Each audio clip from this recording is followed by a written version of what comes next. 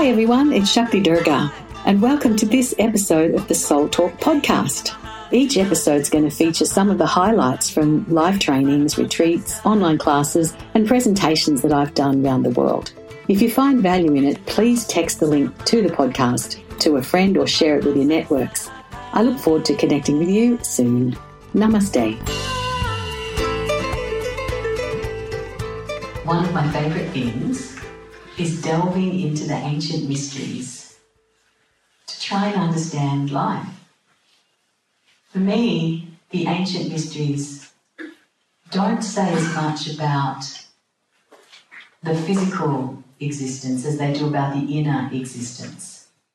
And as we're finding as a culture in this day and age, it's pretty important that we take care of the inner landscape, because there's not very much pleasure, joy or satisfaction in the physical world if the inner landscape is off kilter. Would you agree? Yes.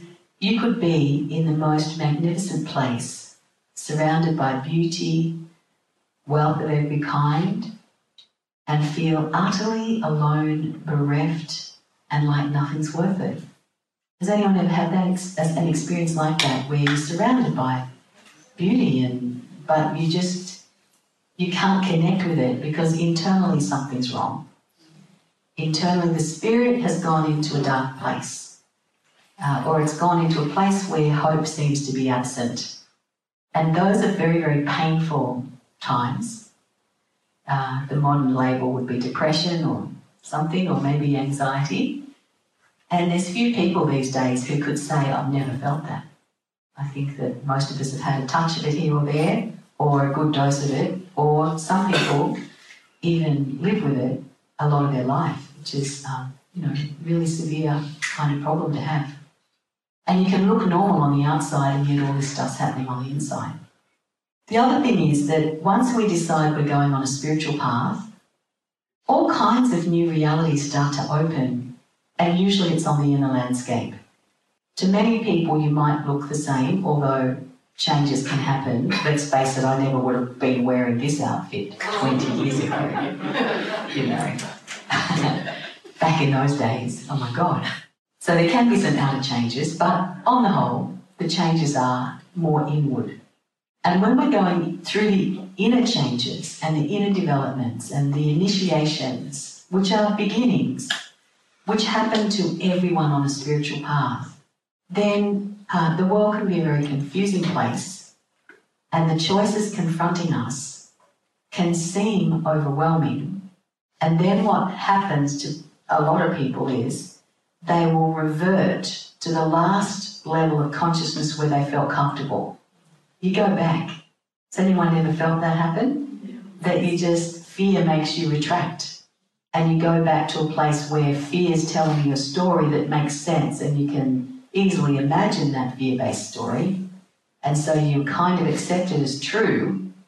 And then the story that the light was trying to tell you, it can't penetrate that darkness. But it's just as possible as the story of the dark. It's just that we are in a time in history where the inner world, the astral field itself, is not full of the radiant light that it would be in a golden age.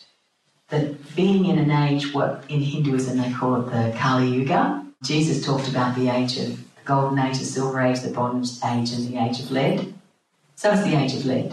And it just means that if you don't pay attention spiritually and mentally and emotionally to what's going on in your mind, you tend to have fears creep in.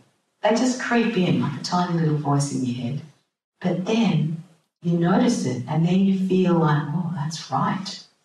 That could happen. And then before you know it, you've just put a little bit of energy in that fear. And then the energy of fear gets stronger. It finds more of itself in the astral field and puts it in you. And then you go, yes, I'm hearing this. And then it goes, yes, you are. Yes, I am. Before you know it, you've got this problem that's so massive. You've got this doubt or fear or underlying belief about yourself or the nature of other people or the world that makes it really hard to get out of the paradigm where fear has got us. Whereas in a golden age, if you let go of your mind and your emotions and didn't do any work at all, there would be so much golden, blazing, shining light within the combined ocean of human consciousness that you'd automatically be pulled up. There wouldn't be much fear there. It wouldn't be very possible for the voice of fear to reach you very easily. The voice of hope would reach you very easily. The voice of, but look at this light-filled reality would reach you really easily. And so you'd naturally tend in your consciousness towards the higher of the choices that might be there for you. And the fear one would seem so implausible and so unrealistic. Of course the light's going to help me. Of course I'm going to be guided on my path. Of course if I let go and flow, I'll be taken to beautiful places, and of course I'll need to learn along the way. Of course I'll change and grow, but isn't that exciting? Would be the way that it would go forward there. Do you see what I mean? But because we, brave souls that we are, intrepid souls, decided to come to Earth in a dark age, you need to develop more spiritual muscle in a time like this to keep yourself afloat so you don't sink into the sea of fears that are always there. It's almost like we're walking on a tightrope across an abyss and we can always imagine the fears. But the masterful person doesn't let those fears grab hold of them.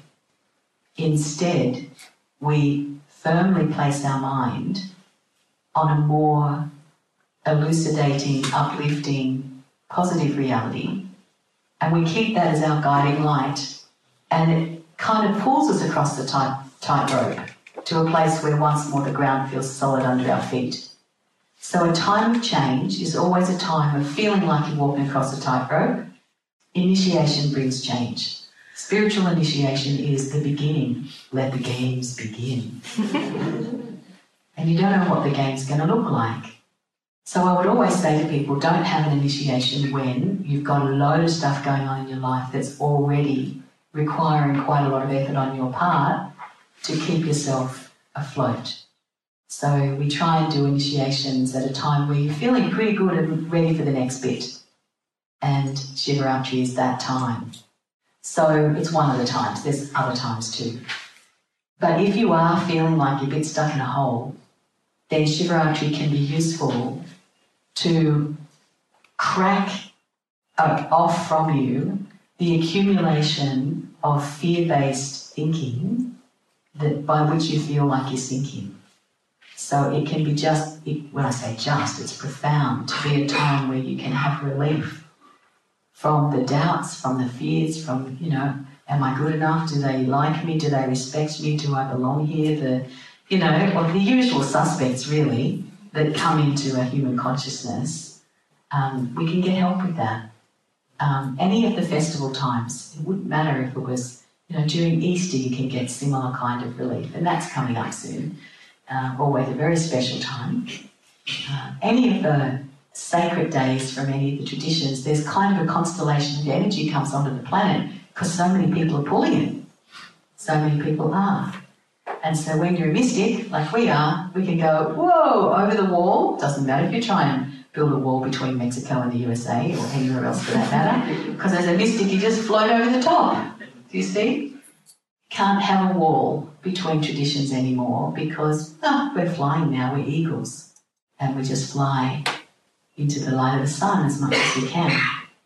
And we can love and respect and have help from all the teachings, all the traditions. And for me, the ancient mysteries hold many keys for how it is we can get through the inner challenges that we're going to have. And I can't tell you the number of times in my life since I've been on a conscious spiritual path where just as I'm going through some kind of maelstrom, I read some book. Mind you, I'm a bit of an avid reader of this kind of stuff. But I'll flip open some book and there is a story of some sage in the past going through the exact thing that I'm going through, except it's in story form. And I go, oh my God, look, there it is, it's in the scripture, it's in a Purana, it's in a whatever. Whoa, this is so helpful. This is how they got through it. And then you can apply whatever that tool is that they used. It might be using a particular mantra, it might be understanding it from this point of view or that point of view, something I hadn't considered before. And so for me, these ancient things, ancient teachings, are really relevant to us today. The more outlandish the stories seem, the more improbable they seem, the crazier they seem, the deeper the teaching they're likely to contain. But the teaching isn't for the physical world, because it would be crazy in the physical world. The teaching is of the inner world. And so when we meditate on these old teachings, all kinds of new approaches and avenues are opening to more of the light of who we really are anyway on the inside comes to us. And that's why I spend my time reading books like these, Kartikaya, The Destroyer's Son, Babaji, The Lightning Standing Still, and hundreds of other books from all the different traditions. But the bits I teach are the bits that come alive for me, and that's the bits I share with you. The rest of it is like mumble. Oh, that's a bit up here. Mumble. Oh! So it's my great joy to be able to show you those. Thanks for joining me on this episode of Soul Talk. I hope the podcast has served you in creating a happier and more abundant life. If you've enjoyed the podcast, don't forget to subscribe, rate, and leave a review on your favourite podcast app. If you'd like to connect with me, head over to shaktidurga.com.